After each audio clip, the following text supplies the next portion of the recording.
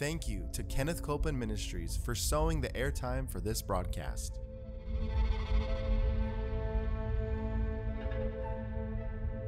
There's enough power in every sick room and in every hospital room to raise up that sick one. That may be describing you. Yes. You may be in a sick room. Yep. You may be in a hospital room. And I want to remind you, power is present. That power is there to do a work. Believe in what's present, not trying to get something, but notice that He's already made it yours. It's present right where you're at. Say, I receive that power. I receive that power. I receive it right now. I receive it right now. From the top of my head. The top of my head. The soles of my feet. The soles of my feet.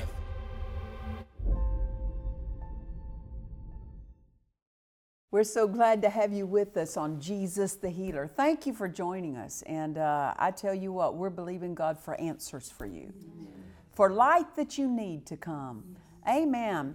And I've got a studio audience here with me, and they're drawing too. We're all just hungry, and we're here to receive. Amen. And we have been teaching on the mind because everyone's got one, and we all take it with us everywhere we go. And so we need to know how to handle it. We need to become skillful toward the thought life, and we need to recognize what a sound mind cooperates with.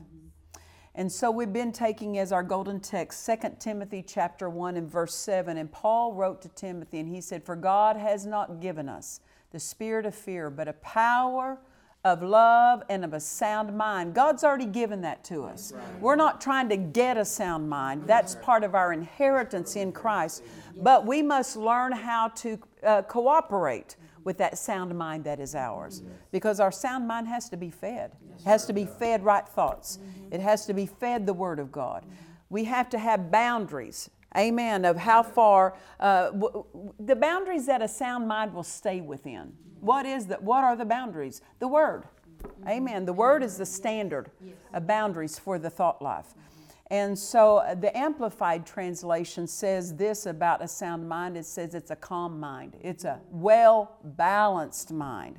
That it is a disciplined mind. It is a controlled mind. Amen. And so that's the kind of mind God authored for us. But we have to realize this, to enjoy that sound mind. For that sound mind to be evident in our everyday life, we have to know how to stand our ground against things that challenge the soundness of mind. The devil's always trying to insert wrong thinking into our minds. Listen, he offers wrong thoughts, but just because he offers them doesn't mean we have to take them. We're in charge of what thoughts we take. Amen. His offer is not us taking it. We don't have to take, it's not automatic that we have to take what's offered, right? So when He offers us wrong thoughts, we are authorized to answer those with the Word and resist those and reject those thoughts, because we have to know how to stand our ground. Why? So that we can enforce the victory Jesus made ours, and part of that victory is a sound mind. Amen. The devil wants to trouble your thought life. He wants to insert wrong thinking because that's the only way he can get into your life. If you think wrong, then you open the door to the enemy.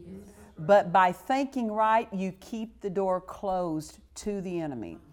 And a sound mind has to be, it enjoys a renewed mind. If we don't renew our minds, the soundness of mind will not be enjoyed that belongs to us. And a renewed mind is one that takes on the thoughts of God. It has taken God's thoughts and made them your own. And a renewed mind, we say a renewed mind, but really a renewed mind isn't enjoying that renewed mind until it's being lived in your everyday life. It's not just memorizing the Word. It's not just confessing the Word, which confessing the Word is important, but it's the Word lived. The Word says it's the doer that's blessed. And so we have to make sure that we're renewing our mind by living out what the Word says. And when we do, we'll enjoy the soundness of mind that He has already made ours. Now, we've been looking at Ephesians chapter 6 and verse 10. Paul was writing and he said, "My brethren, be strong in the Lord, and be strong in the power of His might." Now, why is he telling us that? because we have to be skillful in the Word and the Spirit so that we can stand strong against the opposition that comes against us. It's very difficult to be ready for opposition that comes when you're less than full. When you're not full of the Word, it's very difficult to stand your ground when you're less than full of the Spirit.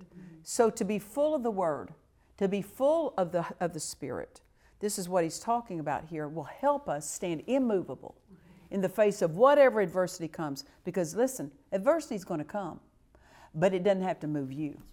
Amen. So he's telling us how to be ready so that we're not moved by what comes against us. Be strong in the Lord and in the power of His might. Be full of the Word, be full of the Spirit. That's really what that's saying. Then the next phrase there in Ephesians 6 verse 10 says this, put on the whole armor of God, that you may be able to stand against the wiles of the devil. Notice it doesn't say anything about God here, that you may be able. Many are waiting for God to do something, and God says you are able to do something. You're able to stand against the wiles of the devil, or the strategies, the devices of the devil, when you have on the whole armor of God. And then he says this, for we wrestle not. Now, pay attention to that word wrestle. He didn't say fight. He said wrestle. For we wrestle not against flesh and blood or against people, but against principalities, against powers, against the rulers of the darkness of this world, against spiritual wickedness in high places. These are all just different levels of demons. But he says, he said, for we wrestle not against flesh and blood. Why does he precede listing these demons by talking about flesh and blood? Because they so much of the time manifest through flesh and blood. The devil will use people. And you have to realize that person is not really the source of the problem. It's the one energizing them. It's the one they're yielding to. The devil would love for you to be charging at people, because then you really miss the target. Have you ever seen maybe a movie or something that had a matador in it? A bullfighter?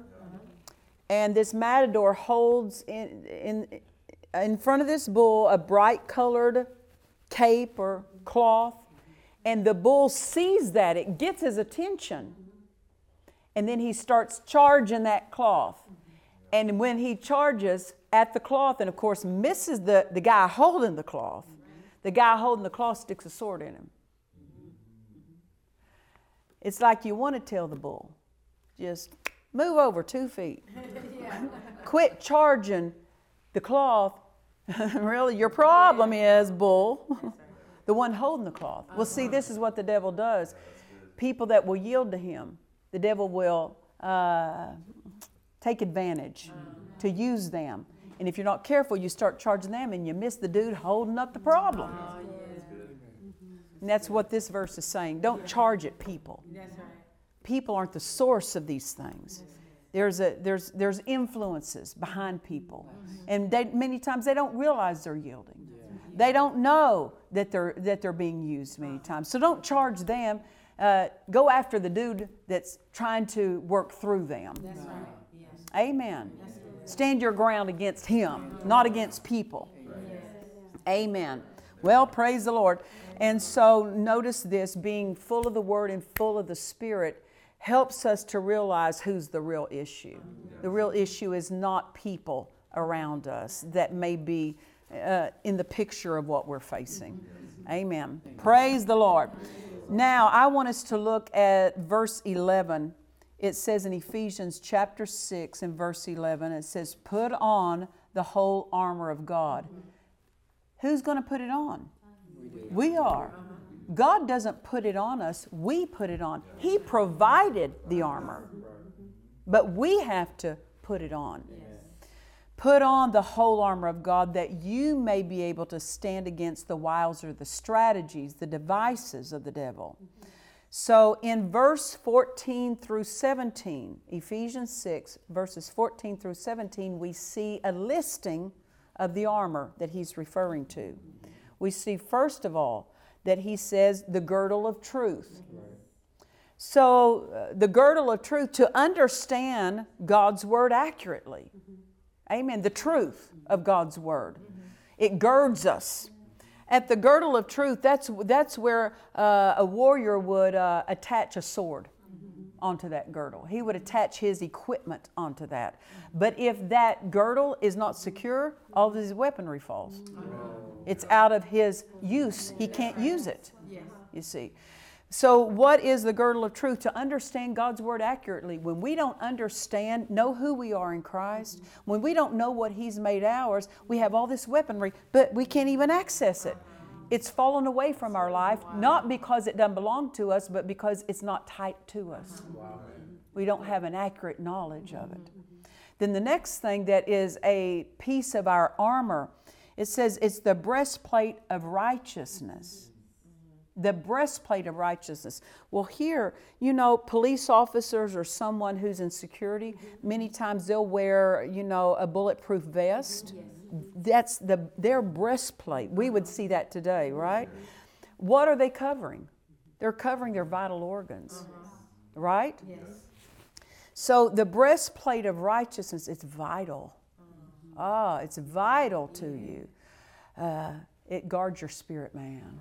The breastplate of righteousness. The breastplate of righteousness, listen, we are righteous, not because of anything we've done, but Jesus is righteous, and He made us righteous with His righteousness. We share His righteousness. Righteousness is doing right, being right. Jesus is right with God, and He brought us into His rightness with God. Righteousness is not something earned. It's a gift He gave us. It's our righteousness because He gave it to us. We're not righteous because we've done everything right. We're righteous because Jesus did everything right. And He made us sharers of that righteousness. His righteousness is now made ours. So we're right with God. Now see what will happen if you don't understand that breastplate of righteousness. You don't understand that you're right with God. You will draw back from the presence of God. You'll draw back from laying hold. You'll draw back from being bold with the Word. You'll draw back from receiving from God. If you're just trying to do something with works and not understanding, wait, I'm righteous and I have approach to God. I have a right in His presence. I have a right to my inheritance because I am righteous, not because I've earned it, but because Jesus gave it and made it mine. Amen. So we're in right standing because we're in Christ, not because we've done everything right. Amen. Now, being righteous includes us, now that we are righteous in Christ, that righteousness needs to be expressed through the way we live. Meaning this, we do right and we treat people right. Amen. That we're right in our dealings with people. We're right in our dealings with situations. That's why He warned us, don't fight against flesh and blood, because that's not the way righteousness operates. You got to be right toward people. Even if they're not right toward you, you be right toward them. Amen. And so we can be bold when we are on the right side, when we're taking the right stance on the Word. See, the right stance is always standing on the Word, siding in with the Word.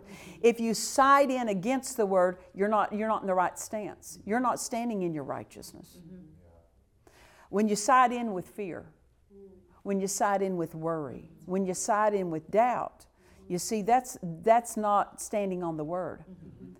Because you're right, you take a right stance. And a right stance, having done all to stand therefore. Stand what? On the Word.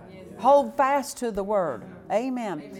Then the next thing we have that's part of our armor, it says that our feet are to be shod with the preparation of the gospel of peace. Don't you appreciate, this is a peace gospel. Amen. That you have peace with God because of this Word, because of this truth. So our feet are shod. What's that mean? They're ready. They're clothed. They're covered up, ready for any hard thing in its path. It won't injure you because your feet are guarded and safeguarded from it. Your feet are shod. Look at this word, with the preparation. A renewed mind is prepared. It's prepared with right thinking. It's prepared with right answers. It's prepared with right thoughts. Amen. Being prepared for what's going to come. Because something's going to come. I don't care who you are. I don't care how long you've been born again. Things are going to come. Being prepared for whatever comes by daily walking in the light of the Word. That's what this is talking about. Your feet are shod with the preparation of the gospel. See, you've been walking in the Word every day. So because you're a doer of the Word, you're walking in the Word, you're prepared for what opposition comes because you're walking in the light of the Word. Dad Hagin used to say to us, he used to say, it's dangerous to come up to light and not walk in it. Why? Because you're not doing this. Your feet aren't shod with the preparation of the gospel of peace. When you get light of the Word, you have to walk that direction. Walk in the light of what you know. God expects you to once you receive that light. And it's our privilege to do that, right? So our feet are shod with the preparation of the gospel of peace. Now let me veer off a little bit with this. The Holy Spirit is our helper. And we have divine help. Now notice, He's not our doer. He's our helper. Meaning this, He helps us when we're doing the Word. But if we're not doing the Word, He's got nothing to help. He's not our doer. He helps us in our doing and in our obedience to the Word. We're empowered with His divine assistance. One way that He helps us is He prepares us. He leads us into being prepared. Okay? My husband went home to be with the Lord in October of 2013 suddenly. 2 years before my husband went home to be with the Lord, the Spirit said to me, all I want you doing is practicing peace. Now, He didn't mean don't do anything else. He meant make that the emphasis of your study, of your daily life. Practice peace. Now you say, Pastor Nancy, how do you practice peace? You pay attention to your thought life. Any thought that doesn't end you up or lead you to peace, you reject it. You cast it down. You refuse it. And really, can I tell you what? That's called walking in the Spirit. That's one way we walk in the Spirit, is we guard our thought life. So I paid special attention. Why? Because the Holy Spirit, in helping me, He was instructing me how to be prepared. So I did that. For the next 2 years, I paid attention to every thought. And what happened? No, nothing could trouble me. Why? It couldn't get in. Nothing could worry me. Why? It couldn't get in. Nothing could trouble, no doubt could trouble me. Why? I wouldn't let it in. Because the moment that was offered to me, I said, no, you don't. I'd answer it with the Word. I rejected it. I cast that thing down. I rejected it. So I did that for 2 years. Then one day, my children come to the house and they said, Mom, Dad went home to be with the Lord. Because I was already practiced at the flow of peace, grief could not get in. Sorrow could not get in. Why? I was prepared. This is part of our weaponry. This is part of our armor, rather. Our feet are shod. It's the way you're walking daily life. See, I took my daily life and I prepared. I applied the Word, and the Word prepared me. My feet were shod with a preparation. Preparation is so important. If a student's not prepared for a test, they likely don't pass it in school. Right? If you're prepared, you pass it. And one of the primary ways the Holy Spirit helps us is He instructs us how to be prepared. Now, if we won't follow His instruction, then He can't help us the way He wants to. Now, what if I hadn't have taken those 2 years and practiced peace, focused on what I allowed in my thought life? What if I hadn't have? The outcome of how that event of my husband's homegoing would have affected me different. It would have affected my family different. It would have affected our congregation differently, whether or not I was prepared. Now, also, God had me unknowingly preparing the congregation because for 4 years I taught on the mind in our church. For 4 years. And then when that event came, we were not taken off course. We were not swayed into defeat. We gained momentum. That's right. Why? Because we rested on the one who brought us that far. Amen. So, this is so important that you cooperate with the Word, with the Spirit in preparing. Because when you're prepared, anything that comes, you step over it easily. Now, I hope people understand the way I mean this. The greatest tragedy of my life was my husband's unexpected homegoing. But that was not my hardest trial. Why? Because I was prepared. I was prepared. My hardest trials were when I was younger in my Christian life and my mind wasn't renewed. And I didn't know the right answer. And I didn't know how to keep out wrong thoughts and troubling thoughts. I didn't know how to answer. Those were the hardest years and times by far. But when you know the answer, the Word turns hard things easy. Wow. And so I had learned by practicing peace for 2 years, I would not let my mind touch into what's going to happen to the ministry. I wouldn't let my mind go there. I'm not going to worry. I refuse to worry. I refuse. What about income? What about, I would not touch it. I would not touch it. I was so acquainted with the flow of peace. And I was so acquainted with how to stay in the flow of peace that grief and sorrow could not get in. And too many times we treat grief and sorrow as a way of honoring someone, that we grieve over them. But the Word tells us that Jesus, He took our infirmities, He bare our sicknesses, but not only that, He redeemed us from grief and sorrow. If grief and sorrow were a flow of honor, why did Jesus come redeem us from it? I knew this, the way to honor my husband was to continue with the plan of God that he was obedient to. I knew the way to honor him was to do the Word He taught all of us. That's the Word is how you honor. Amen. Not with getting into a ditch of depression, a hole of grief and sorrow. Amen. Because God offers us a higher flow. But because I had practiced peace. For those 2 years, I focused especially on that.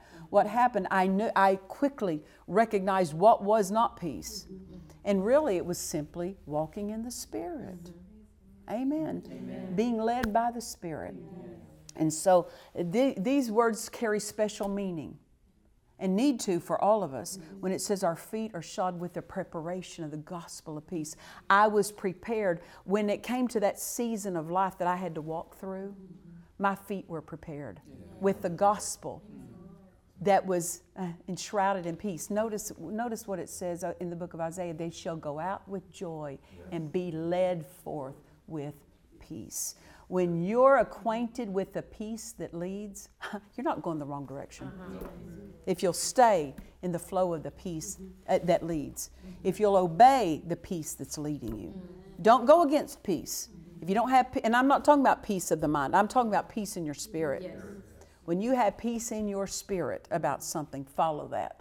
No matter what your mind says, because your mind can give you reasons, calculations, reasonings. But you can have peace in your spirit, even though the devil may be trying to harass your mind. Follow the peace. Because as you stay in the flow of peace, you'll stay in the flow of victory. And I tell you what, the flow of peace is the flow of the sound mind. Amen. Praise the Lord. Thank God. People need to understand. You need to practice. Now, listen to those words that the Spirit said to me. All I want you doing is practicing peace. Practicing. Practice it. No one gets good at anything without practice. Whether it's something natural or something spiritual. You have to practice. You don't get good at yielding to the love of God without practicing yielding to the love of God. You don't get good at walking in faith without practicing walking in faith. Well, it's the same thing with this. You don't get good at staying in peace unless you practice it. And what an honor to know that just because a tragedy came to our family that day, the flow of peace was not withdrawn.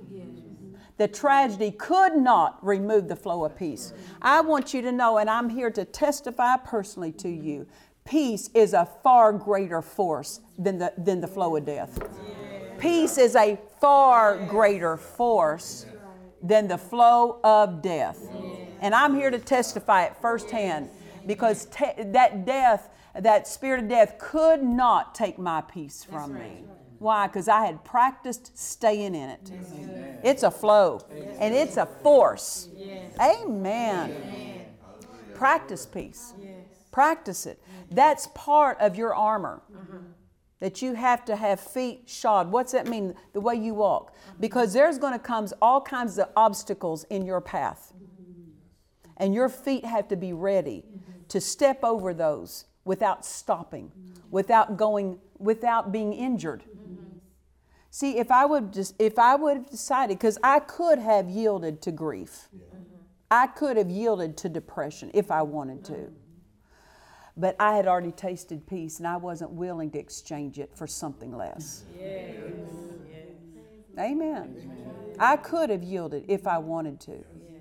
But if I would have yielded to depression, if I would have yielded to grief, it would have hindered my steps. And my feet are to be shod, being prepared with the gospel that leads me on the path of peace. Amen. Praise the Lord. And because I had practiced peace, I was able to instruct others, my children and the congregation. Don't you yield to anything. Don't you yield to anything that's going to depress you and throw you in a hole. Amen. Don't get into the questions. Why? How come that happened? Questions will throw you in a hole. Amen. Don't go there. Stay in the flow of peace. Amen. You don't have to know every answer to stay in the flow of peace. You just know the one who has all the answers. Well, we're teaching out of this book, A Sound Disciplined Mind. We invite you to get yours today. Go to DufresneMinistries.org and we'll get it to you. Remember, Jesus is the healer. God bless you. To watch or listen to today's message and other messages by Nancy Dufresne, visit DufresneMinistries.org. Please join us for our Dufresne Ministries Miracle Crusade in Georgetown, Texas, at Church on the Rock, September 4th through the 8th. Come expecting your miracle. For more information, visit our website at DufresneMinistries.org.